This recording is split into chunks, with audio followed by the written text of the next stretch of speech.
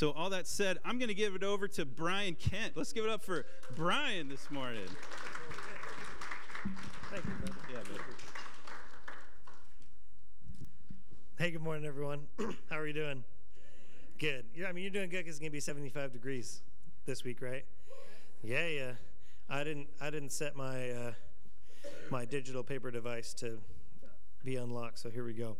Well, hey, but before we jump in, I'll give a quick intro to the text we're going to go through today. I know it's a little informal to be like, hey, we're just going to jump right in.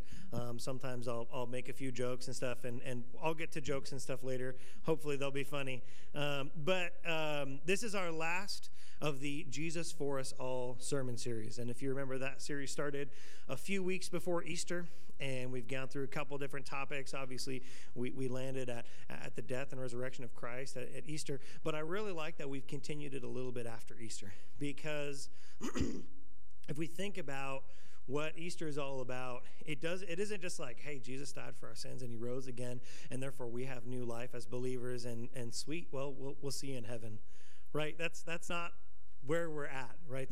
There's this whole time of our life from there to then, and Jesus was aware of that, and what we're going to look at today is a very small section of a conversation that Jesus had with his disciples. So the 12 guys, the 11, Judas Iscariot has left the room at this point. So the 11 who were there with Jesus through his life, doing ministry with him, but also those who he said, hey, you're going to keep going and you're going to spread the gospel. And so I want us to remember that context as we're reading. It's really important that this passage is not about becoming new believers. It's an address to believers. And if you're sitting here and you're like, oh, well, hey, I'm not a believer, so thanks, Brian. This was a nice 25 minutes. I'm out. Please stay. I hope this encourages you. But it's important to know that context, that Jesus is going to be dying in a few days when this was spoken, and he's telling his disciples, hey, let's talk a little bit about living life and loving me and receiving that. So it's and one other thing I want to mention too is he's not talking to a bunch of dudes who earned their seat at the table. Okay, so if you hear this and you're like, hey, well, I'm not like the disciples. Actually, you might be more than you are. They're fishermen. They're tax collectors who essentially in that time were seen as people who stole from their own people. They're people who are broken and figuring life out just like you and I. So I want to remind us of that. So our passage today is John 15, 9 through 11. And it says, as the Father has loved me, I have also loved you.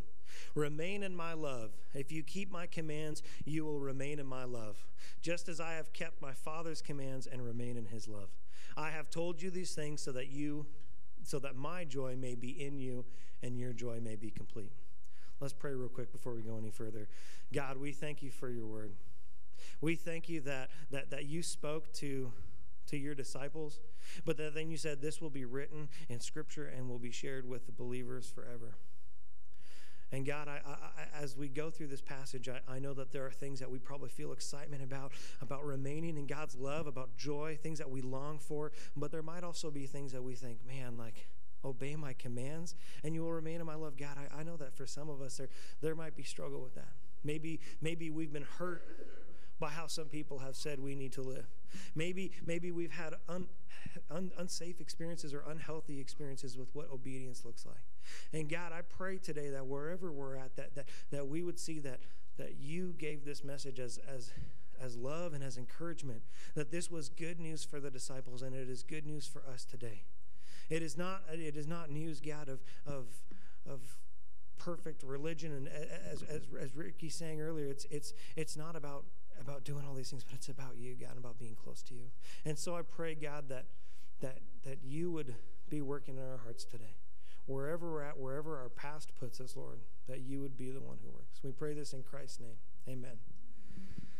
So before we dig too far in, I'm going to sidetrack a little bit. I told you I'd sidetrack. You guys were waiting for it. Here it is. No one comes here for the sidetracking. I know that's a bad joke. But I think it's going to help us rearrange our thoughts a little bit as we prepare for receiving this word. And as Easter wraps up, that means that spring is kind of in full swing. And there are a lot of different things that, that you're probably looking forward to. I don't actually know anyone who doesn't have something they're looking forward to in spring. Do any of you like, oh, winter's over, I'm bummed? Is that any of you? All right, cool. So I've made a good assumption. So, you might be thinking, maybe you're a student and school's coming to a close. You got 2 months left. I know we got some soon-to-be graduates here, and you're like, yeah, let's go, right? That might be what you're excited about. Maybe the 75-degree weather, which is coming, which, side note, Pacific Northwest has the greatest summers in the world. So obviously, springtime is like the greatest season anywhere on the planet's coming up. Maybe you're just pumped that tax season is done. Maybe you're a business owner and you're like, whew, that was tough. It's over now. Or vacations on the horizon. I know a couple people here, they're excited because NBA basketball, NHL playoffs, it's in like the most exciting time of year. Tyler's a baseball fan. He keeps bringing up the Mariners. He even said yesterday if he could, he'd go to every game, which is a lot, but he's excited about that. But for me, this month of the year, what I'm really excited about is the NFL draft. Anyone else watch the NFL draft each year? Oh, Stephen does. Okay. The rest of you are either like, what is that? Or you're like, what? You watch the draft? But I'm glad I'm not alone. For those of you who don't know, the NFL draft is essentially when the professional football league selects people out of college. The teams make a selection and say, hey, we want you to come and be a part of our team and prove you're there. Basically, it's 3 days of, for the 17th pick of the NFL draft, the New England Patriots select Bobby Boucher from Central Louisiana Moondogs, right? That's what I'm excited about next week, starting Thursday. But part of why I really like it is there's something cool about seeing these guys who they've been living their dream in college and they've been working hard and now they have the chance to make it a career and okay, how far are they going to make it? Who's going to do great? And what team's making the great strategy? But what it's all about is there's this idea of like we still don't quite know if these guys are going to make the team, but they have a chance for that dream to happen. They're at the point now where like someone is saying, we are willing to start paying you a lot of money to play football. And that's pretty cool. That's exciting. But I think sometimes being a Christian, we kind of see it in a similar way to this. I think sometimes there's a little bit of this like, okay, you've made the team. Your life has forever changed, and there's so much ahead of you. But there's also this sense that we get, and I'm not saying this is the right sense, but bear with me here, that like some of these football guys have, like, well, I haven't really made the team. Yeah, they picked me, but I've still got to prove myself. And you could read a passage like today, and you could wonder, what do I need to do to stay on the team? It says I need to follow these commands. Maybe you're thinking, is that what this passage is about? Maybe you've been selected, but you're like, maybe now do I need to prove that I'm worthy of being on the team? Or maybe am I still trying to earn being on the team? Maybe you're a veteran and you've been on the team forever and you're like, I know why I'm on the team. Check it out, I'm great. But friends, I want to tell you that this is not at all what being a Christian is about. If I can be brash, you did not make the team of Christianity. You didn't make the team. Okay, if there were tryouts, you probably weren't even going to be invited. Because being in the family of God is not about talent. It's not about, oh man, you did so great, and now Jesus is interested, and he's going like, oh, check Brian over there. He's good. Man, I might pick him in the third or fourth round. Let's consider. That's not the case, because you see, a relationship with God is not like a career in football. It's not like any career for that matter. We're not here because we're professionals. We're not here because we worked hard and we earned our keep and we deserve this relationship with God, because if that was the case, then it would be like a job, and an opportunity would arise and well, I need to be better then. I need to keep going. Or we'd be just like maybe we are at work sometimes with these guys on the team. We're like, I got to keep proving my worth. Because I think we all know that if you've got a job, maybe you're really lucky and your boss doesn't know how hard you work or how hard you don't work. But I think we're all in some state where it's like, hey, if I don't do at least this much, I'm going to get fired. If I don't do at least this much, I'm going to get off the team. But our relationship with God is radically different than our relationship with a job or a team. And I start there because I want to make sure that we are being a little bit honest with sometimes it feels that way. Maybe much of your life it's felt that way. Maybe people have told you it's that way. And I want to say, no, that's not it. We need to acknowledge first what this passage is not talking about, so that we can be a little bit framed to talk about what it is saying, okay? Because it says, if you keep my commandments, you will remain in my love. That is not a statement of, you got to do this or you're out. No, because it's not an instruction given by the boss. It's not a threat. It's not a coaching moment of like, hey, you want to extend your career a little bit longer? Maybe you should eat healthier and do the TB12 diet, right? No, this is the farewell discourse, and it's meant to be encouraging. It's spoken to Jesus' disciples before he dies, not saying like, hey, let's hopefully keep this going, but he's saying, no, because you're a believer, he wants us to remain in his love. And so what's actually being said is it's being said to us as part of the family of God, right? I hope that none of you wake up in the morning and say to your kids, like, hope you're good today, because that front door is always ready for me to kick you out. I don't think any parent any good parent would ever say that. And maybe if you're like, hey, I had a parent that said, I'm so sorry. And I hope and pray that you've begun to see and experience a better family life. But the truth is God is, as we sang, he is the good father. He is the ultimate dad. And as believers, we're a part of that family. And not only is it saying, hey, you're a part of this family, it's saying that we can be close to God in this passage and that we can experience his love. It's saying in verse 11 that we have greater joy than we've ever experienced available through that relationship with him. We also hear Jesus say about remaining in this love in John 15:10, if you keep my commandments, you will remain in my love, just as I have kept my Father's commands and remain in his love. Or a few verses before it says, if you love me, you will keep my commands. And I would think that in today's world, the term keep my commands or be obedient are by some considered maybe negative statements. And maybe that's because of a bad boss. Maybe that's because of a bad parent or being on a sports team and whatever. And I'm not saying any of those things are bad. But maybe that's created a negative view of that for you. Or maybe it's just like, that sounds like something that old preacher that I used to hear would say. And I remember how he made me feel. But I'd also dare to say, and I know at least true for me, that sometimes it's just my sinful heart. That when I hear that I need to be obedient, there's a part of me that's like, oh, I don't really want to. I might have to stop doing X, Y, and Z. I might have to start doing this. And so for today, I think we need to double down on this passage, because if what Jesus is saying here is true, then I think it's something we as believers need to be striving for and regularly reminding ourselves of, because we got to take it serious. Because if Jesus really died and rose again, and his kind of introduction to that for the disciples of life after is saying, I want you to experience my love, I want you to experience joy, and I want you to obey me. I think that's a pretty clear and serious matter, but I think we need to get it right. Because how can we experience God's love and the ultimate joy that he's offered, and also experience what does obeying God's command have to do with that? Okay, and I'm going to read it again because I kind of botched it and it's put up there a little bit better. But how can we experience God's love and the ultimate joy that he offers, and what does obeying God's commands have to do with it? Okay, I think those don't feel connected all the time, but today I think we need to acknowledge this passage doesn't see conflict with those. So let's figure out why. And so we're going to read our passage again, okay? It says, as the Father has loved me, I have also loved you. Remain in my love. If you keep my commands, you will remain in my love. Just as I have kept my Father's commands and remain in his love.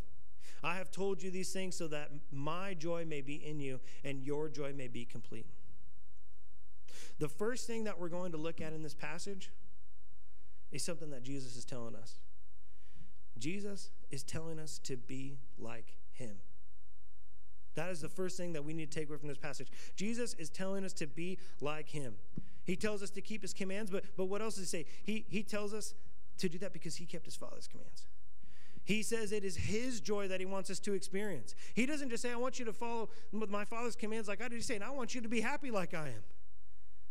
I think we would all want to agree that we want to experience that joy. He says joy in glorifying God. He wants us to remain in God's love, just as he remained in his Father's love. Later on in this chapter, we'll see that we are told to love others, just as Jesus loves us. Jesus said in Matthew that if anyone wants to follow after me, let him deny himself and take up his cross and follow me.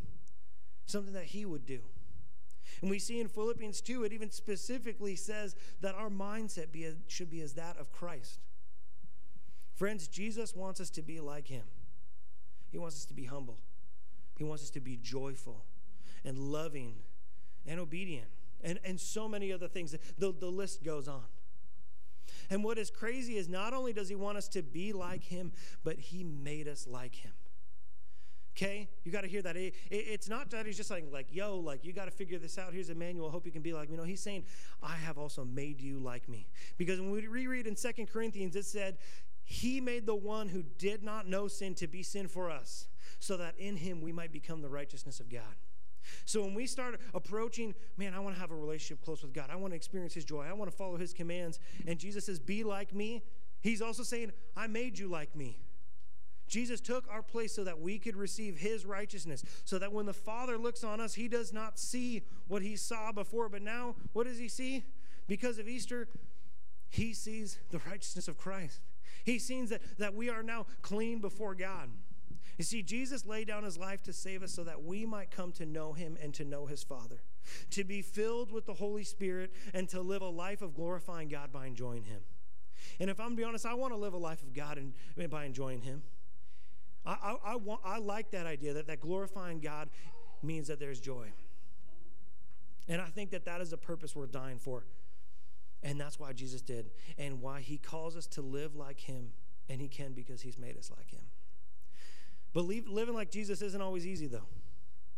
His life wasn't easy, right? I think we acknowledge that if we're going to live like Jesus, we got to realize his life was not easy. He was persecuted, he was slandered, he was rejected, and he was eventually murdered. And I don't want to come with just this nice little fluffy, like every cute picture of Jesus with holding kids or whatever, right? But no, there's going to be tough moments too. Scripture tells us that in this world there will be suffering for us. And sometimes that suffering might come because of our belief in Christ, or because we're living to pursue him. We see a few passages later in John chapter 15 that sometimes the world's response to our faith might be hatred. But Christ reminds us that the world hated him first.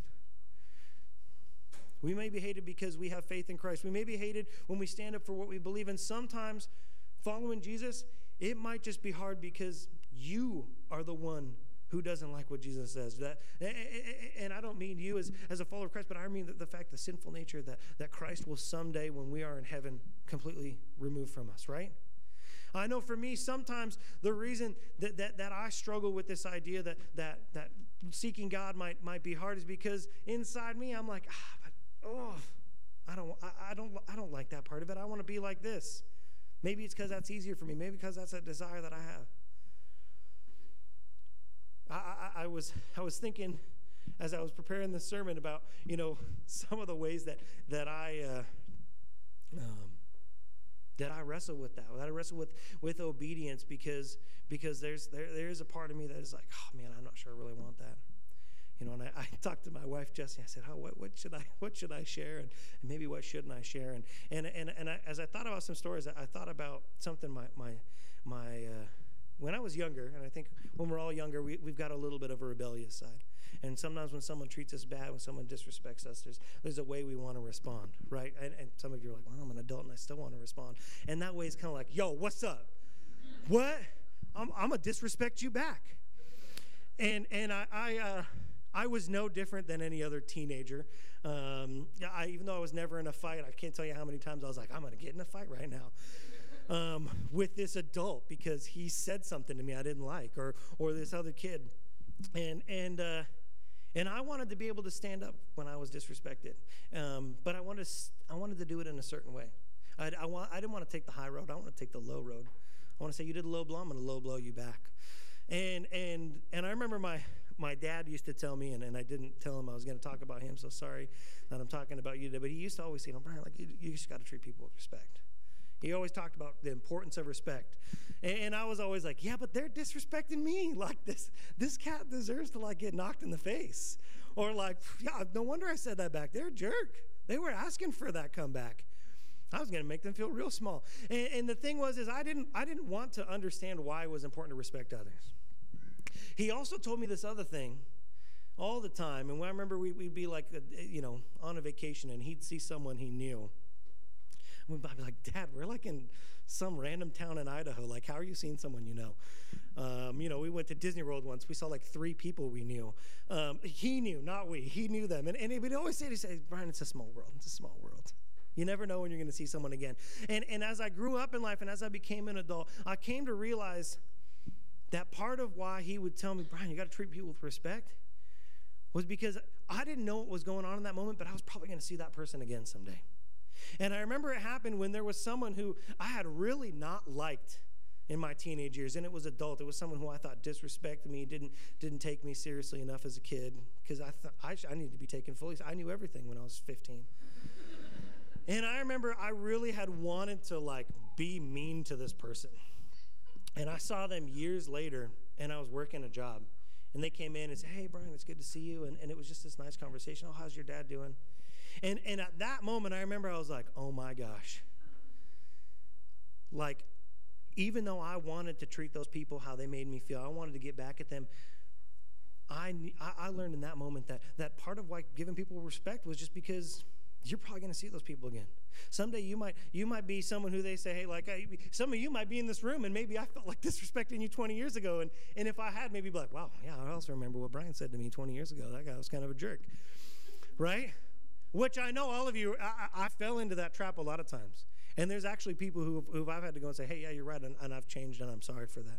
But the point that I'm trying to get at is when we talk about obedience, it's not always what our sinful nature sees it as in that moment. And I'm going to go on in a little bit, and I'm going to talk about a little bit of a different way to do it, but I want to kind of open up, just give you that little bit of introduction.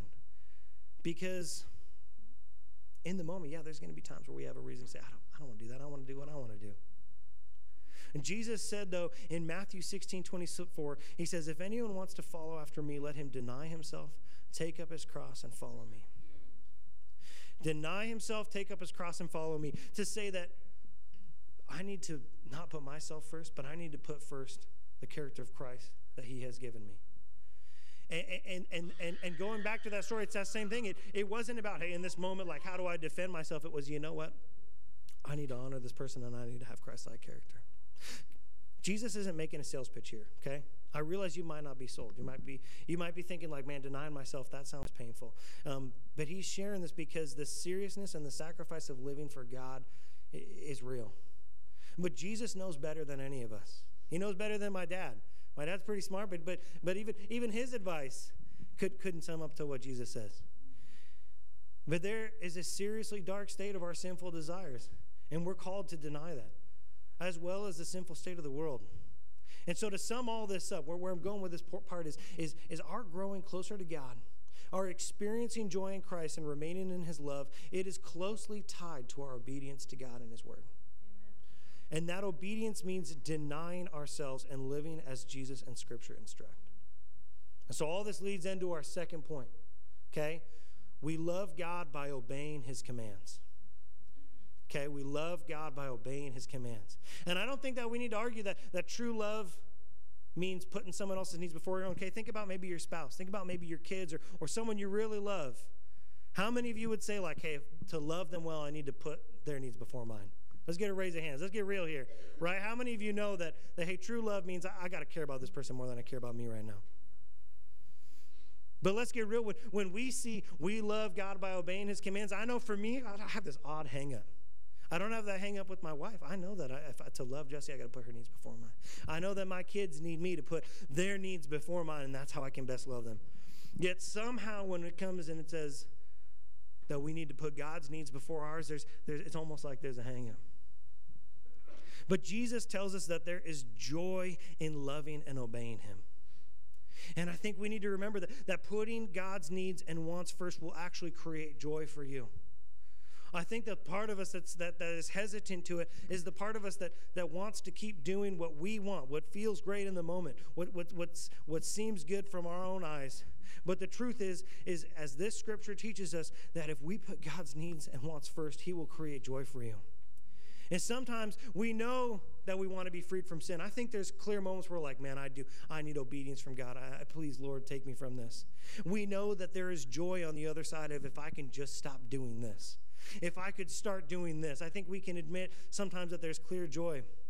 That sometimes it's just like, I just want to be broken from this addiction or this habit, or I just can't keep doing this anymore. I know it's ruining my life. And I think there's other times where maybe it's a harder time, where maybe it's like, man, I don't want to. I don't want to do it. Because sin maybe looks appealing in that moment. And the truth is, until we get to heaven, sin is always going to be trying to make a case for why we shouldn't obey God. Okay? Sin's always going to be saying, hey, what about this? Brian, what about this? Come on, Brian, maybe this person's worth disrespecting. Maybe they did enough for you to call them a bad name. But maybe a better way to understand this, a better way to be, instead of looking at sin that we are saying no to, maybe a better way to handle this in terms of obedience is, instead of looking at the sin, is to look at and try to understand the result of joy and obedience. If we look at to where God is calling us to, I think that can maybe help our hearts see a little bit more of where that joy and closeness with him is. Galatians tells us what the signs of someone living obediently and loving for him looks like. It says, but the fruit of the Spirit is love, joy, peace, patience, kindness, goodness, faithfulness, gentleness, and self-control. The law is not against such things. Now those who belong to Christ Jesus have crucified the flesh with its passions and desires. Man, those are things that I want. And I know when I'm in a state of sin and I look at those things, I think, man, that is what I want, though. And when I have that in mind, maybe my heart is a little bit more ready to say, yes, I don't want this. Because I'm not just looking in the moment at what that sin is, what that thing is that I say, oh, it's tough to be obedient here. But if I look to what God wants me to experience. We see here that these are things that belong to those who have put to death on the cross their flesh and its passions. That's what we experience when we follow God's commands. When we say that above all else, I'm going to love God with my whole heart, soul, and mind, that's what we experience. And I think when we look at what springs from obedience, we can understand more of this next passage out of 1 John, which says, for this is what love for God is, to keep his commands, and his commands are not a burden. His commands are not a burden. When we look at the sin that God calls us away from, it's no wonder that we struggle to abandon it. Because when we're looking at the sin that we're coming away from, it's like we're walking backwards and be like, yeah, well, I'm just being reminded of all the reasons I would do it. But if we could turn away and look where we're going, that's where we see that there's no burden. We haven't been instructed to this journey, to this crazy idea that denying our passions and desires is actually more desirable than what we think we want and need. Okay? But look at what Jesus says elsewhere. If you love me, you will keep my commands. And I will ask the Father, and he will give you another counselor to be with you forever. Because here's the other encouragement that I want to give you. If you're like, Brian, sometimes I just can't look away. I want to have you see this verse, because it says, if you love me, you will keep my commands. Okay, we already went there. But the second portion, and I will ask the Father, and he will give you another counselor to be with you forever. There's a lot of different ways translated. It's translated comforter. Okay, and when I say comforter, I don't mean like a comforter in your bed. It's like, oh, this is cozy and nice. I mean like a comforter like your mom when you were a kid and you were crying. Okay? An advocate for you. Okay, a legal advocate who says, I will defend you. I will also accuse of a sin if it's wrong, but I will defend you. Because you see, this joy, this obedience, this remaining in Christ's love, we are not doing it alone. We as believers are filled with the Holy Spirit, who helps us, who guides us, who reveals our sin, who comforts us in our struggles and trials, who strengthens us as we strive to overcome, and does so much more. And one of the things that encouraged me about this most, though, is that being filled with the Holy Spirit as our helper is proof that obedience is not about perfection. It's not about getting everything right, but it's about growing closer to God. Okay, let's read that again. Being filled with the Holy Spirit as our helper is proof that obedience is not about proof that all those unhealthy ways that you're like, I got to do everything perfect. I got to do the religion right, and I got to be a superstar. No, it's not about that. It is about growing closer to God. That is what obedience is about. Jesus doesn't say when you do everything right, you'll get the Holy Spirit. No. We see through Scripture that from the moment we first believe, we are filled with the Holy Spirit. God has already begun the work of bringing you close to him. He's already given a piece of himself to you. And obedience is simply just our response to the part that we play in growing closer to God. And praise God that it is not by our power or our ability to succeed in this that grows us closer to God. But it's the power of the Holy Spirit that helps us. That's really important, right? When we're obeying, it's not about like, how did I do good enough to get closer to God? But no, that's the power of the Holy Spirit that is working through that. And what are the things that we will see the Holy Spirit leading us to? The Holy Spirit leads us to worship. The Holy Spirit leads us to prayer, to reading God's word, to turning from our sin, loving others and caring for the needy, denying ourselves and looking more like Christ. And I'll tell you this, if you think about that list, the Spirit is working in us in really just two main categories. Acts that turn us to God and acts that turn us away from what keeps us from God. That's what we're being led to do is, hey, God, like, what turns me to you? And God, how do I get away from the things that are keeping me from you? Through obedience to God, our desire for him grows. And that's what we see there. Through obedience to God, our desire for him grows. I want to tell you something today. We already have this desire in us. As you sit here today hearing this word, whatever got you to church today, that was part of that obedience that God is doing to bring you closer to God. Whatever led you to that moment this week where you prayed, whether it was this morning you were praying, whether it was right before the service, or maybe the last time you prayed was 3 weeks ago when you were driving in the car and you had a real crappy day at work and you just said, God, what am I doing? All of those moments, that is the obedience that is leading you closer to God, and God just wants you to experience more of that. Whatever it is that got you to open your Bible last time, or to just say, I'm going to put my Bible on the counter here and hopefully tomorrow morning I'll open it. Those are moments of obedience. And we know there's joy and peace in him. And that is why in our darkest times, through our greatest suffering, we eventually find ourselves longing for God. So maybe it's not a moment of obedience. Maybe right now you're just in a moment where you're like, I don't even know what God is doing. I don't even know how I could turn to him. And I just want to say, fan that flame you have for God with obedience. Yeah. The Psalms speak beautifully about longing for God, and I'm going to go through a couple here, but bear with me. In chapter 42, it says, as a deer longs for flowing streams, so I long for God. I thirst for God, the living God. When can I come and appear before God? In chapter 119, it says, how sweet your word is to my taste, sweeter than honey in my mouth. In the 16th chapter, you reveal the path of life to me. In your presence is abundant joy. At your right hand are eternal pleasures. In 37, it says, take delight in the Lord, and he will give you your heart's desires. But even in your times of great need, in chapter 63, it says, God, you are my God. I eagerly seek you. I thirst for you. I love that it says, I thirst for you, because we don't choose to thirst. Okay? When you're in a tough time, it doesn't take any energy to just be like, oh, I need you. When you haven't drank for hours, it doesn't take any energy to be like, I need water. This is so amazing. It says, I thirst for you, my body faints for you. In a land that is dry, desolate, and without water. Guys, we see that as believers, that as we seek God, as we thirst for him, he wants to draw us near. And why is it that when we remain in God's love, that he provides for us this comfort, joy? Why do all these things happen? Why does he bring us close to him? Why any of that? Why is there joy when we draw near? Why does obedience grow our relationship with him? And I'll tell you, it's one thing, 3 simple words. God loves you. That is the ultimate truth that drives all this. God loves you. He loves you, and he wants you to experience that love. He loves you, and he wants you, knowing that he loves you, to be a joy, that you can find joy in glorifying him and in being close to him. God loves you. John 3:16-17 says, for God so loved the world in this way that he gave his one and only Son, so that everyone who believes in him will not perish but have eternal life. For God did not send his Son into the world to condemn the world, but to save the world through him. In Romans we read, but God proves his own love for us in that while we were still sinners, Christ died for us. But the one that I think fits really well with what we're talking about today is in 1 John, and it says, love consists in this. Not that we loved God, but that he loved us and sent his Son to be the atoning sacrifice for our sins. Not that we loved God. Not that we obeyed super well. Not that we did all these things right and got our hearts perfectly aligned. No.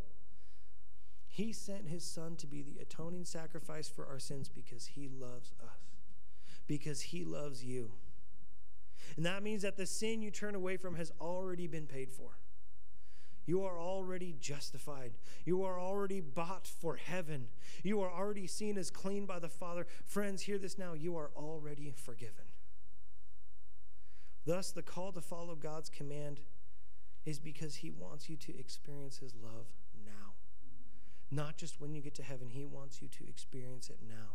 He wants it to be where you're heading, to be a part of your life now. And where you're heading is the most amazing close relationship with him. So as we wrap up today, I want to give a challenge for you. And if we could just put that passage up one more time in John chapter 15.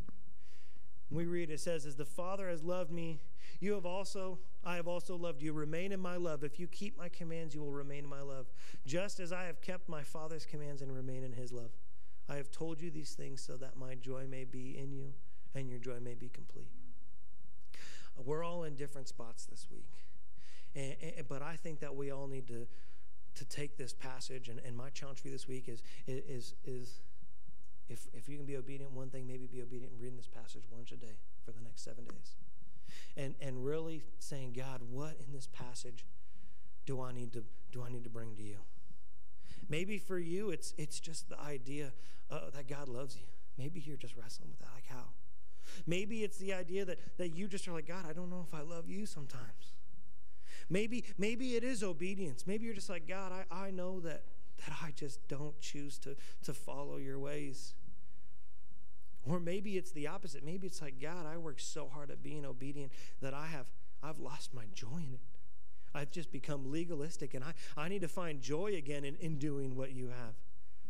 And maybe it is just, God, I just have no joy. Whatever it is, I challenge you just once a day. It's a short verse, but just read it once a day this week and just say, God, where in this passage are you calling me right now?